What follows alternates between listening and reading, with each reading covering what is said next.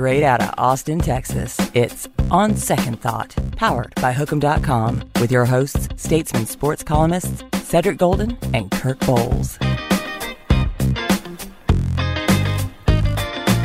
Often imitated, never duplicated. Hear it here first. On Second Thought. On Second Thought, episode 229, brought to you by Hook'em.com. Our good friends at Bud Light. Ced Golden here with the Duck, Kirk Bowles, and today, Duck, it's a family affair. Good to have the game back. Brian Davis is back. Texas football, 1 week of practice, and they're letting us watch a few. And BD's been out there on the case. Brian, what's shaking? Hello, boys. It's good to be with you. Summer vacation is over, but football is here, and we are definitely a weekend. And I gotta say, a lot of people aren't going to believe this, but they're not really CFP ready just yet. But Wow. nonetheless. Real props to Steve Sarkisian, who has allowed us to see about 40 minutes of practice every day so far. And it's good to see football again. It really is. And we were on a Zoom today. We were on a Zoom. And, you know, with this variant, we're going to be Zooming for a minute for as far as we know. But guess who we got to talk to on Wednesday? Casey Thompson, Hudson Card. The two quarterbacks are going at it in practice, and we got them for about 15 minutes apiece. Duck, what were your impressions of these two would-be successors to Sammy Ehlinger? I was thoroughly impressed with Casey Thompson, and the two things that I took from his interview with us today was poise and confidence. And he's got both of those out the wazoo. The way he carries himself, the way he talks, the way he has addressed his shortcomings. You know, he doesn't hide. He talked at length about the pick six and the Spring Bowl, but he just seems poised and confident and ready to take over the job. You mentioned that, Doug. Let's give our listeners a little taste of a conversation you had with him about weighing those positives and those negatives. Yeah, Casey, I was curious how Sark and the staff weigh positives and negatives. The great positive you had with the second half in the Alamo Bowl and just your 3 years on campus here and being around it, as opposed to, say, one mistake, a pick six in spring game. Yeah. How much stock does he put in those two? Sark, he always coaches hard, and Coach Milby coaches hard. They're going to coach hard. They coach everyone to chase perfection, knowing that we may never get there. So the coach is hard, but Sark always tells me playing quarterback is like being a NASCAR driver. You have to find the threshold of how fast or how slow you can go and turn that corner. If you don't try it in practice, you'll never know for the game. So when you do make a mistake, just put it to the side, have a next play mentality, and learn from it. He owns it. He does. Brian, he owns it. And I think of the two, he is more of a complete package for a quarterback. I think that Hudson has a higher upside, but I think right now Casey Thompson is more mentally equipped to take on this monumental job as quarterback. What do you think, BD? No, I completely agree with that without question. Card may be the man long term, but for the here and now, I think it's Casey Thompson. And not to skip to the end, but I think Casey Thompson starts against Louisiana, and the reason why is for all the things that both you and Kirk have just mentioned. He's going into his fourth year. He carries himself like a quasi-professional quarterback. Lives in a film room. Lives there. And he talked about how he organized extra film sessions with the receivers during the offseason. That to me was really impressive. I don't care what sort of beautiful spiral Hudson Card throws on a Wednesday morning when there's no one out there. What happened in the game? And in the game, Casey Thompson threw 4 touchdown passes against Colorado. So I think he's deserving of getting more rope, getting more of a shot. And to me, I think this is no contest at all. I think this is Casey Thompson's job, and it's his job to keep it. Wow. That is a sizzling hot take. Oh, no contest, says Brian Davis. Indeed. The last time I heard those 2 words in together, I barely missed juvie. I got out of there. No lo contendere, says BD. I don't know, dog. I think it's a little closer than that. Now, you did mention Hudson Card. I was out at a couple of practices, and that kid can spin it. That ball's got zip on it. He knows where it's going. He looks like a big-time quarterback in a year or two. I don't think he's big-time just yet. But, Brian, you did have a conversation with him about playing within himself. He is the least experienced guy. So here's what he had to say with that question from you.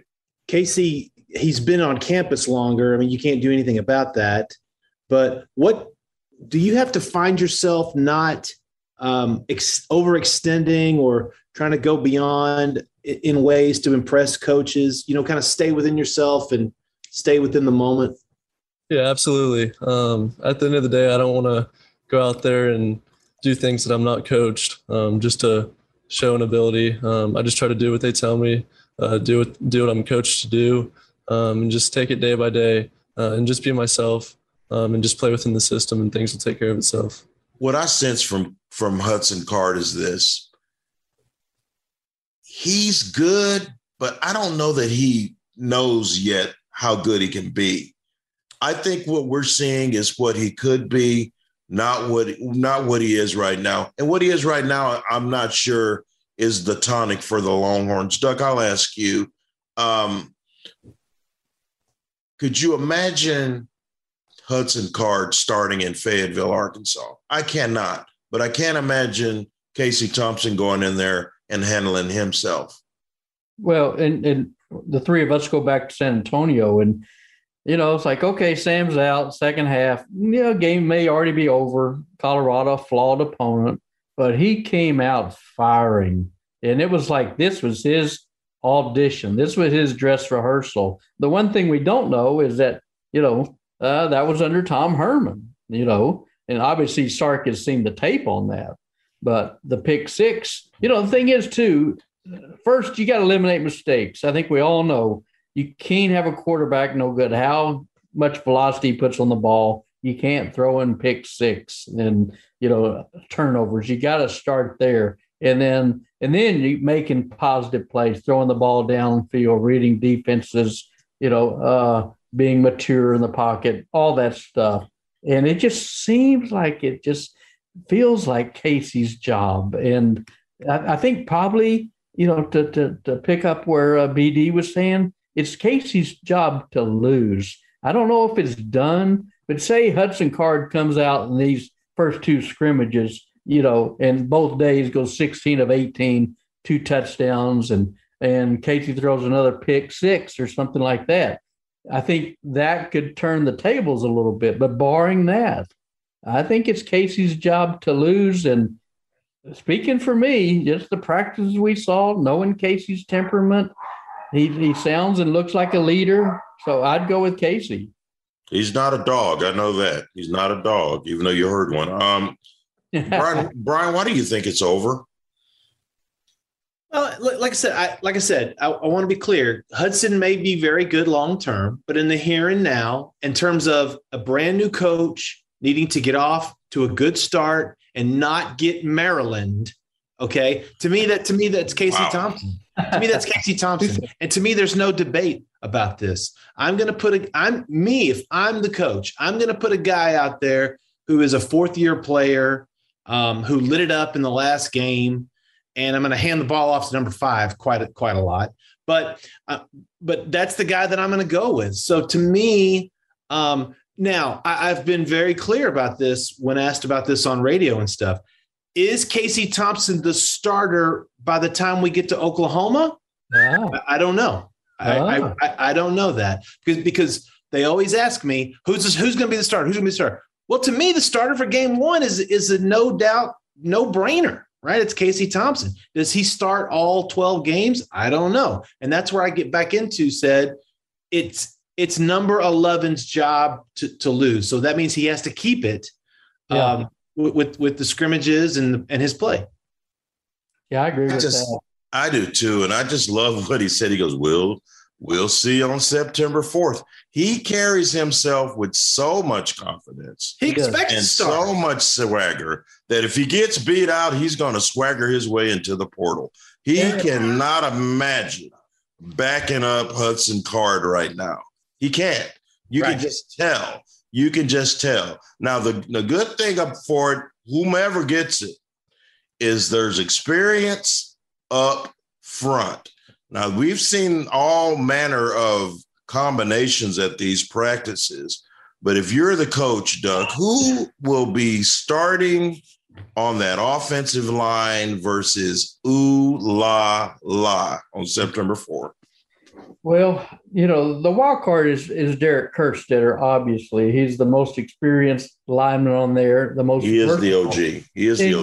He's the most versatile lineman. He can play pretty much any position. So they kind of have him penciled in at center, but we've seen him at tackle, playing at right tackle, and just a phenomenal job and a phenomenal story for this guy coming off that gruesome ankle injury at K-State. Just unbelievable. And what a testament to his work ethic. But I think right now, guys, they're trying to look at rotations. They're trying to build some depth.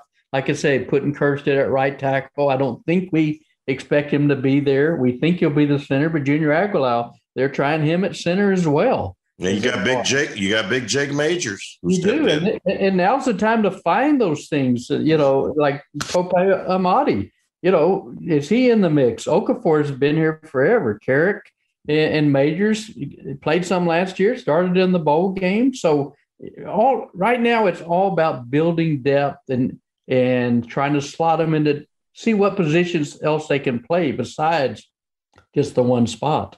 See, guys, the one thing, and we're gonna talk about the receivers here in a second, but the one thing about the receivers is that everyone has talked about that they are positionless, right? Right. They need to know the play conceptually more than they need to know a position.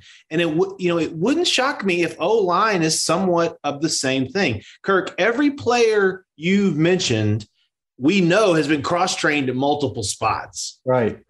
And so to me, it seems more important that Texas has players with a lot of experience on that O-line.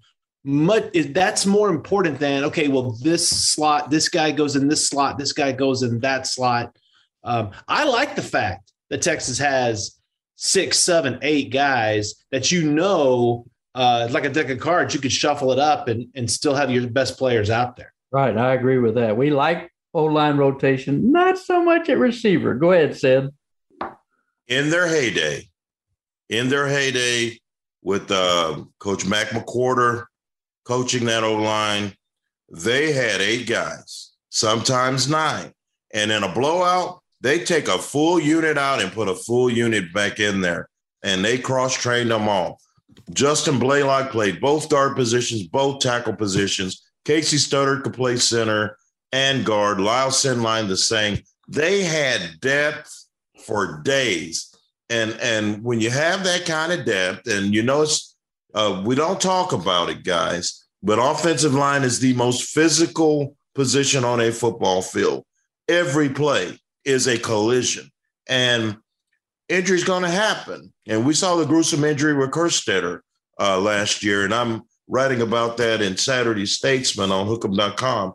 But I think if they get the depth, the question is, and before we get to these receivers, I'm going to ask you both this. I see a lot of names, but do we have a lot of game with these names? Or are we just looking at a bunch of guys that are average, or do we have the makings of a real quality offensive line? Duck. I just don't think we know. The jury's out. I mean, we've had these great offensive line coaches come in here. Joe Wickline, oh my God, he's God's gift to O-line coaches. Well, it didn't quite work out. Then Herb Hand comes over for Auburn, great reputation. They had their moments and they put up a lot of numbers, but was Cosme all that? Was he the greatest lineman in the history of the school? He was a high draft pick, but to me, it's still a little bit of an unknown. And part of that leading into that, guys, is the system that he's in. It's not just a zone read scheme. It's not a gap scheme like I think Alabama does more, where you have these 6'5", 320 bulldozers and you just kind of unleash them. So, I think he's a little more versatile and a little more multiple, in his approach. It's talking about Sarkisian. So I don't know. I think the jury's still out on that. BD, what are your thoughts? Well, I mean, as I think about offensive line coaches, all those types of things, my thought process immediately skips to 2025. And that is the year that Texas is supposed to be playing in the Southeastern Conference. And the reason why I say that is that I think that this program needs to recruit bigger, stronger, I don't use the word better, but definitely they need to upgrade the size that they've got in front, because you talk about SEC play, that's what it's going to be, is the grind out week in and week out. And, as it relates to this year, I'm with you, Kirk. The jury's still out. But again, I want to be clear. I do like who they have for a basketball on grass, Big 12 type of conference schedule. But long-term, I don't know. We'll see. We were over at College Station the other day, Kirk and I, and we were blown away by just the sheer mammoth size of these linemen that were walking in there. And Texas has a few of those guys, but you can just see that these SEC guys are just so much bigger overall. We saw like 8 or 9 guys that looked like the side of a barn, but we'll talk about that a little later. But but before you go on, Sid, and to that point, Sid, you're right. They look the part, at A&M, but it's about playing the part. And so for both of you guys, it's like once you got to be SEC ready when you join that league, whether it's next year, 2 years, or whatever. And to me, it starts up front, O-line, D-line. And to me, they've been a lot closer on the D-line than they have the O-line. And what Billy Lucci said it last week on this podcast, one advantage Texas has is they can recruit now as an SEC school without having to play an SEC schedule just yet. So these next couple of recruiting classes, because I think we all agree here on this podcast that it's this year and next year maximum. There won't be a third year in the Big 12. They're almost at the home stretch. Let's hit these receivers right quick, BD. Josh Moore says he's 174 pounds. That's about 2 dozen biscuits better than he was. He was playing at like 162 last year. That's scary. What have you seen from him? I saw little snippets at practice, but I didn't get to zone in on him. What do you think Josh Moore is going to bring this offense? Well, the one thing about talking about seeing Josh Moore, we did not get to see him on Wednesday. He did not practice Wednesday. School spokesman said he had a shoulder injury and he's listed as day-to-day. Should be back pretty soon, I would think. But he is the guy right now that has the most experience out of all these receivers. I am still of the feeling that, letting Jake Smith walk out the door was a bad thing for Texas, but I'm in the minority apparently on this. Not with me. I agree. Well, so you look at who they have. They've got to have a big season out of Jordan Whittington. That is an absolute must-have. Can we get a full season? A full season, yeah, exactly. Before we start talking about big, let's get a full season out of Jordan. Yeah, exactly. And look, I know everyone's high on Xavier Worthy, and I get it. The Michigan signee who is now at Texas, he's going to be a stud. We hope, knock on wood. But we also thought Troy O'Meara would be a stud last year. As of right now, I'm not changing my tune on this. As of right now, those two guys have not played a single down wearing burnt orange, and they won't until September 4th. And so to immediately pencil these guys in, as Xavier Worthy said on another podcast, he wants 800 yards and 10 touchdowns, and that's fantastic goals this year. I think if that happens and he's a secondary guy, Texas should have an incredible year passing the ball. But they're going to need guys to step up in a big way, in my opinion. Yeah, Troy O'Meara scares me a little bit. He looks like the mummy out there. His whole right leg is taped up from toe to waist. Who's the mummy? He is the mummy. He is the mummy. But it's like, yeah, I'm like BD. It's like, I'll believe it when I see it. Yep. Same with the Worthy. I mean, we've had a ton of great wide receivers looking great in the spring or in August, and then not so much once the season starts. I think, Joshua Moore is clearly the leader of this receiving corps. He has to be the alpha dog, and Stark's coming from a place where they have 2 or 3 or 4 alpha dogs, including the tight end. So, that's the thing. They need separation. It's like Tom Herman was famous for having 19, 20 receivers on his roster, but how many were alpha receivers? And you got your Oh, wow. Now you finally come around. Yeah. I've been waiting on you to say that. You wrote a couple, this is the greatest receiving corps in school history. And I go, they got a lot of numbers, but they need to hone in on 3 or 4 guys. And once they did, other guys bailed. Epps is out of here. Other guys bailed because they know Eagles gone. You got to have 3 or 4. And I think this receiving crew is going to be 3 or 4 guys are going to stand out. I don't think they're going to be giving out participation trophies. No, I don't think so either. And Eagles was disappointing. I mean, really, the last, 5 years, the year they had Colin Johnson, Devin Duvernay, they were the stars. They were the ones, Liz Jordan.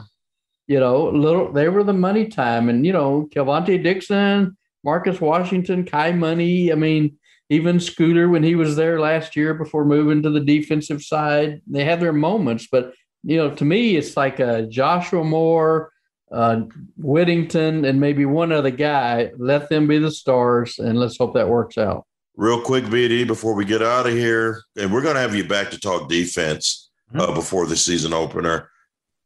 Those tight ends look good. Yes. They're all okay. All right, look. I will drink the Kool-Aid on the tight ends. Okay. I like them. I like them. I will inject the Kool-Aid straight into my veins on the tight ends. All right. Give me some Jared Wiley. Give me some of that J-Dub. Yes. Down the seam. Give me some of that. Give me some Cade Brewer and short yardage. Because, security blanket. Give me a security blanket. That's what these guys really should be. It's what they are.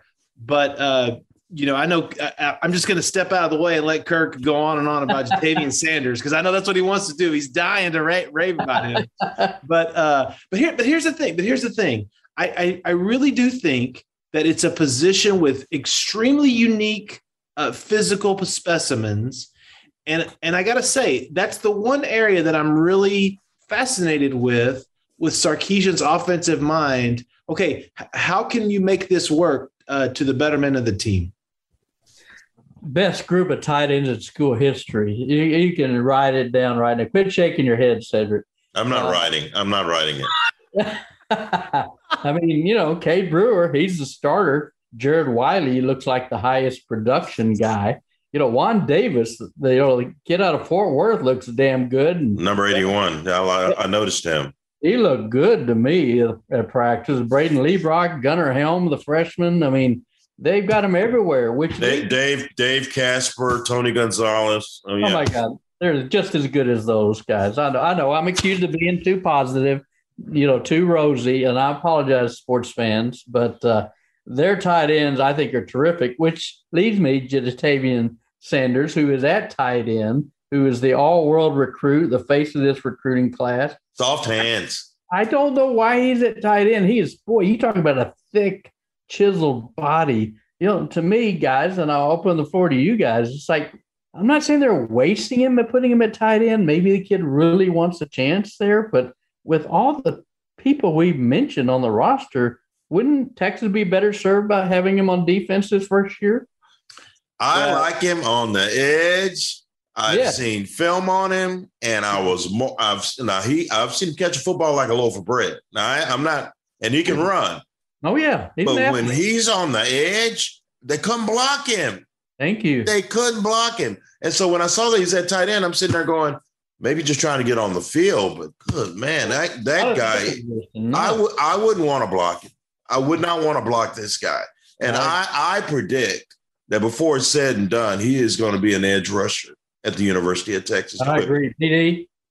I could be on board with that. Now, granted, we're talking about the tight ends here.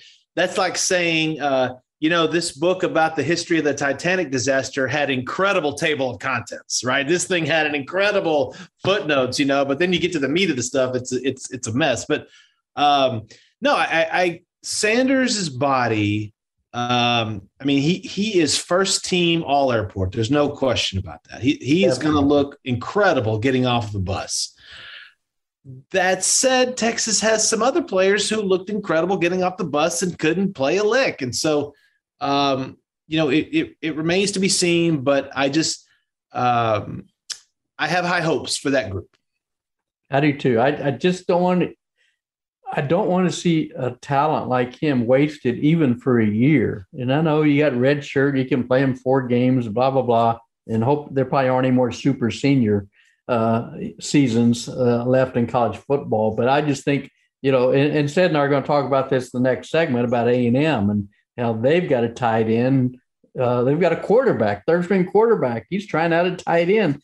Get him on the field. And part of that goes back to seeing Cedric Benson on the bench for the whole month of September and half of October before Mac would play him. It's recognize your talent, develop that talent, get them on the field. Don't have them on the sidelines. That's all I'm saying. You really didn't have to go all the way back to Sid B, rest in peace. How about last season with Bijan Robinson? How about that? Was there a problem with Bijan last year? Listen, he didn't get to play. Yeah, that was a real problem. I firmly believe if Bijan Robinson had played from the start to finish, I think Tom Herman would still be the coach. Wow. God, I love when you drop knowledge like that. I love those kind of statements because I believe that. I believe it. And I don't know. I don't care what kind of internal problems they had. That kid runs for 1,500 yards. They beat Iowa State. They beat TCU. They beat TCU because Keontae's not in there. Right. Yeah. Oklahoma. Maybe beat Oklahoma. Who knows? Tom's still the coach. You're right. Tom's still the coach. But you know what? Tom isn't the coach. Steve Sarkisian is the coach, and he'll be the coach on September 4th. And we're going to have BD back in one of the next couple of episodes before the opener, and we're going to break down that defense. But for now, BD, we'll let you get to work. We know what you're up to. Duck, let's get to our next segment. BD, we appreciate it. And like I said, it's a family affair. It is. This is family, dog. This is family. And we always appreciate you, sir. Appreciate you guys. It is On Second Thought. Come back and see us. Best tight ends ever. Write it down. Whatever. On Second Thought. Duck, always great to have BD dropping some knowledge. Just one of the best beat writers in the nation, all over the Texas Longhorns, as are we. But there's news on a national front, my friend. The College Football USA Today coaches poll has been released, and man, I got a news flash. I mean, if you're driving your car right now, I want you to hone in and pull over to the shoulder. And if you're at home, sit down because this is going to rock your world. The Alabama Crimson Tide come in at number 1, and Clemson is number 2. No, who would have thunk it, Doc? Who would have thunk it? And let me say this: bad for college football. really bad for college football because when it's always the same two teams, where is the parity? Someone's got to knock these guys off their lofty perch. And my question to you, and we tape this, so this is at 1:45 p.m. on Wednesday, August 11th, 2021. Could it be the number 3 soon-to-be SEC member Oklahoma Sooners? You know, they got 2 first-place votes. Of course, Alabama got 63 first-place votes, which They're Bama. They're Bama. They are Bama. I get it. But, you know, I don't know when our AP top 25 comes out in a week or so. You still voting on that, dog? Yeah, 59th year. And it was due Tuesday. So I turned it in Tuesday. Can't reveal it yet. But because you're writing about it. Alabama's not my number 1. How can they be as good? Let me ask you this question. How can Alabama be as good? Listen to this. Lose 6 first-round NFL draft choice players. 6. Not in the draft. First round, 6. Loses 4 coaches. You know, almost all of them came here to Texas with Sark. And then you got a brand new quarterback, Bryce Young, who's signing $1 million NIL deals. How can they be as good? How can they be as good? Now, those 4 coaches they lost, was one of them Nick Saban, or is he still the head coach at Bama? Is he still the coach? Well, hold on. Let me Google it and see. Hold on. Okay. No, he's still there. He's still there. Okay. All right. Just making sure before I give you my take. Nick Saban just signed a 74-year contract extension. He will be the head coach at Alabama through 2097. So Nick Saban is still the coach. Nick Saban is the best recruiter in the country. Yes. Nick Saban doesn't rebuild. He reloads. Yep. He not only reloads in between those lines, Nick Saban reloads in his coaching room. Nick Saban, Duck, is the greatest football coach / runner of a football program in the history of this game. The Alabama Crimson Tide are going to be right there. Bryce Young, Andrew Young, it doesn't matter. They're going to be there because Nick Saban's their coach.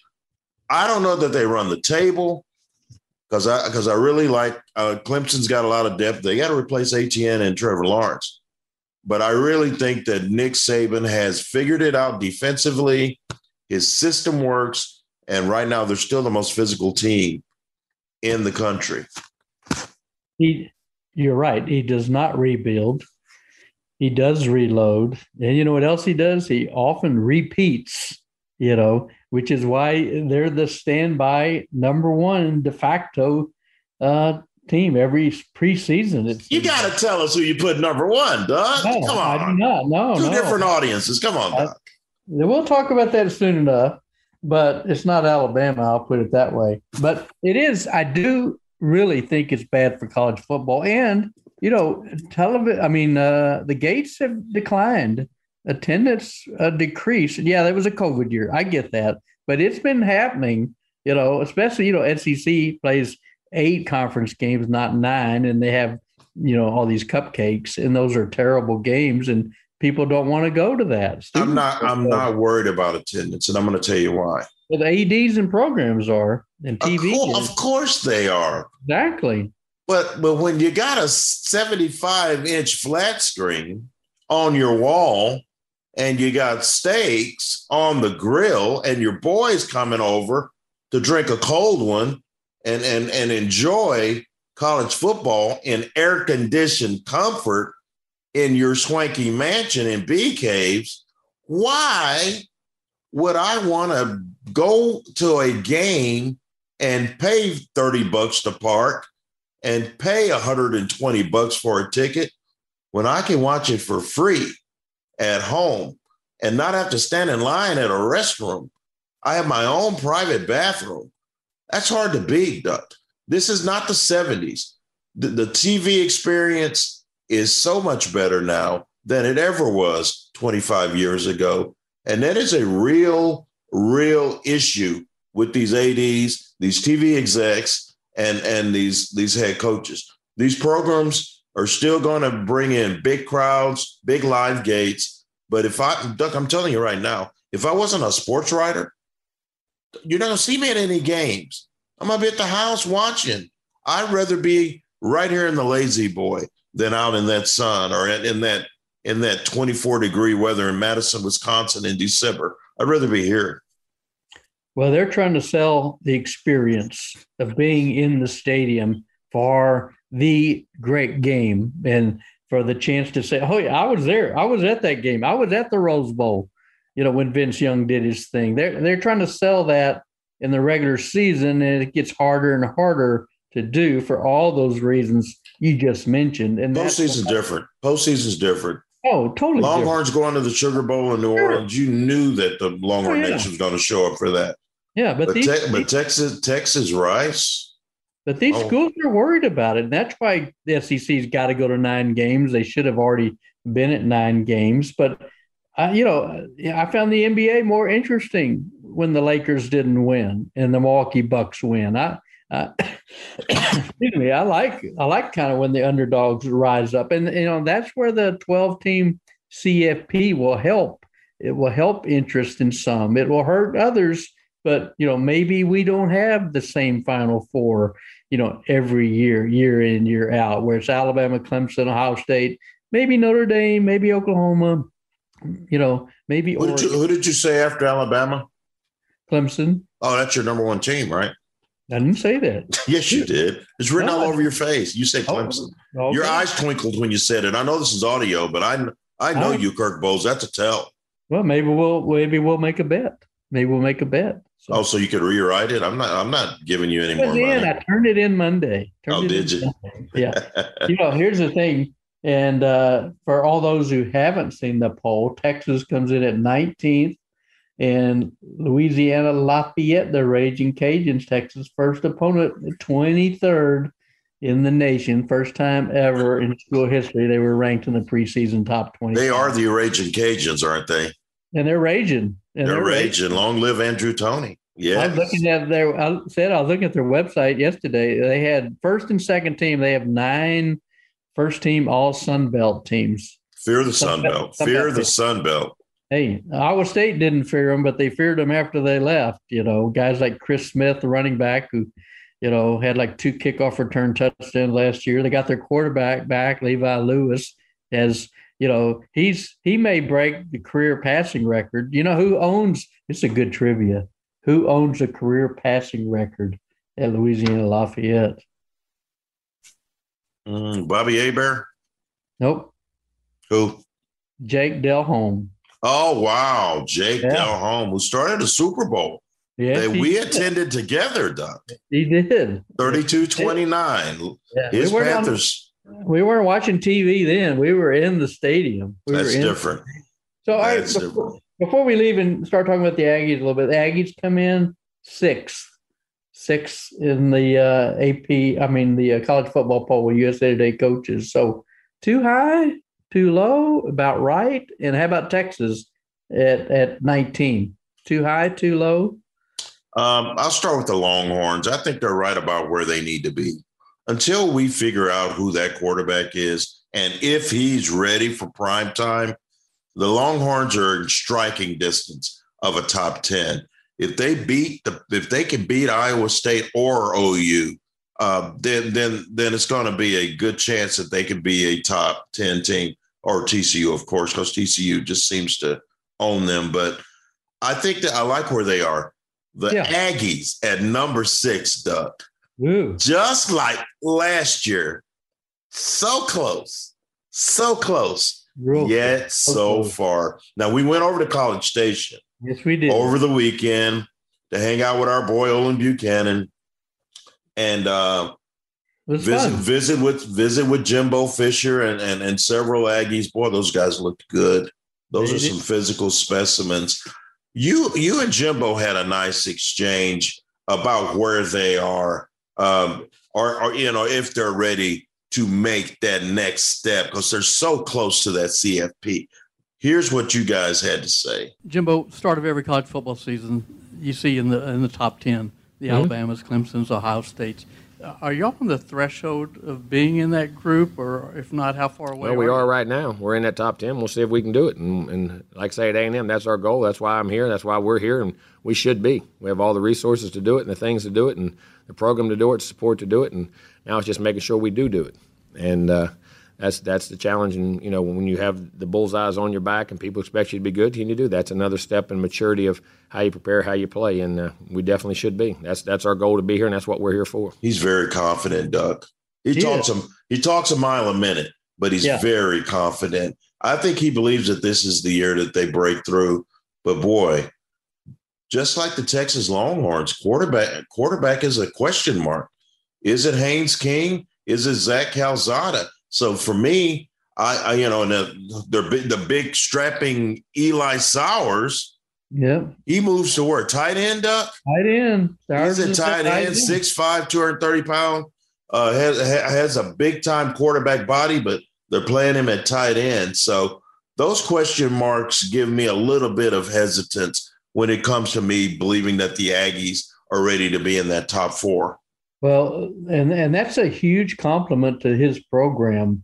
The fact that they can go from a one-loss Orange Bowl champion team on the doorstep of the CFP, lose your quarterback, lose your 4-year starter in Kellen Mond, who goes to the Minnesota Vikings. What was he, a third round? Was it? Yes. And lose 4 starting offensive linemen.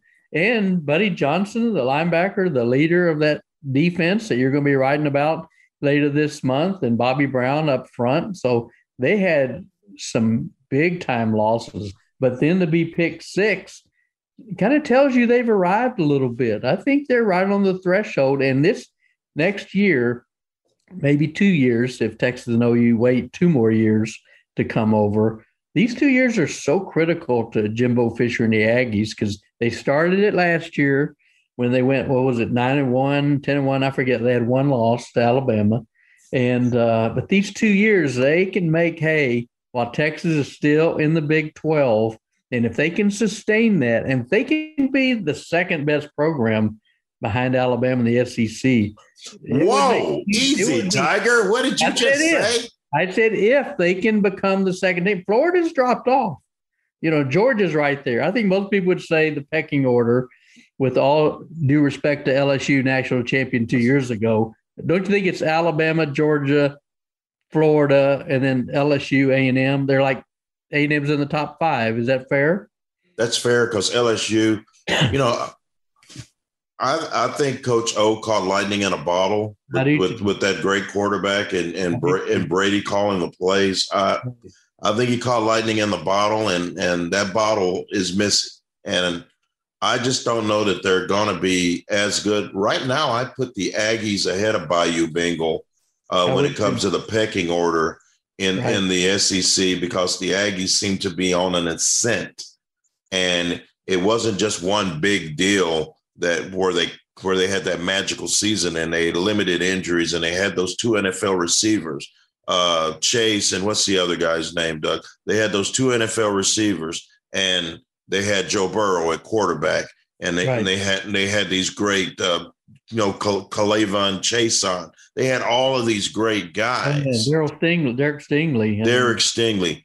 And so Delpit. They had all of these great players. Yep. And it all came together. And all those guys are in the league now. Yeah. And so what's left is Coach O trying to figure out how to get back to that. I don't know that they do. I know that there's tremendous tradition, but when you look at what Kirby Smart is a guy, he's a guy. When Nick Saban decides to hang him up, Kirby Smart's going to be in his 50s, and he's going to be ready to roll. Jimbo Fisher's got at least a decade left, maybe more. So they're waiting on Nick to go, you know what, I'm tired. They're waiting on that to happen. And when it does, I like A&M. I like Georgia way more than I like a Coach O coached LSU because I just don't know that Coach O is a great coach for the long term. Hey, my crazy prediction started last year was LSU have a losing season. That wasn't crazy at all. Well, I got a lot of grief from it.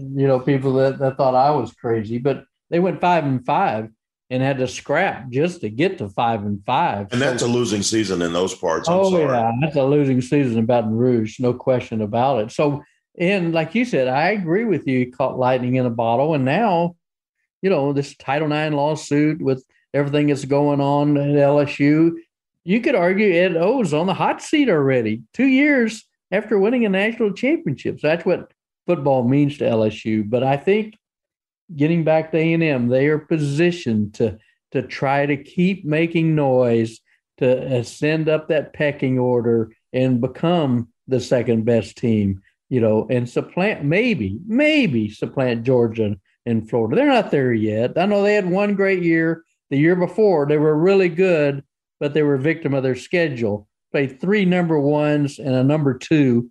And that was the reason they had 5 loss seasons. But you can just see the ascent for A&M, and they're on track to be competing for CFP every year, especially if they expand it. And before we get out of here, Duck, I'd be remiss if I didn't mention, we got Iowa State at number 8. So you got 2 Big 12 teams in the top 8, and that's about where they hope to be, knowing that they're an upset win away from making some real noise. But we look at number 9, and we got Mack Brown's North Carolina Tar Heels. Maybe an example of what you did last year, being a little bit more hype than what you really have coming back. They've lost some really key contributors, and Mack's going to have to plug some holes if he's going to live up to that ranking. He does have Sam Howell, who's probably love him at quarterback. Love him. I would say Sam Howell and Spencer Rattler would probably be the 2 Heisman favorites. You got to put Bryce Young, the Alabama quarterback, in there, and DJ Uiagalelei from Clemson. He's probably in that mix as well. Maybe Bijan Robinson, if Texas could win 9 or 10 games, could kind of throw his name in that. But yeah, North Carolina lost its top 2 running backs, its top 2 receivers, and their best player on defense. And that was the reason a lot of them left early, and that was the reason they lost to A&M in the Orange Bowl, or at least one of the reasons. So it's in, but as long as you have that great starting quarterback, it kind of just raises the team and the confidence that the players have, I think. And you look at quarterbacks, that is the straw that stirs the drink, Duck. We don't know what Texas is going to be this year because we don't know about the quarterback. We really don't know if A&M is going to be in the CFP mix at season's end because of quarterback. But we do know that the Oklahoma Sooners have a star in the making in Spencer Rattler, and we do know that Brock Purdy is back, isn't he, Doug? And he's back. And we know Breece Hall's back. That Breece Hall, the running back, is back. And we know that Howell's back for North Carolina. So for me, these great teams go as their quarterbacks go. And we're gonna continue to hit it hard. We're just so glad to be back on regularly. We've been taking golf lessons and getting our swings together, but this is all football all the time. That's going to do it for episode 229 of On Second Thought. We got to thank BD Brian Davis for joining us, and he'll be back very soon. For the Duck, Kirk Bowles, I'm Sid Golden, and we'll see you next time. You've been listening to On Second Thought, powered by Hook'em.com. Join Seth and Kirk every Thursday at lunch for a new episode. Archived episodes are available on iTunes and Google Android Play.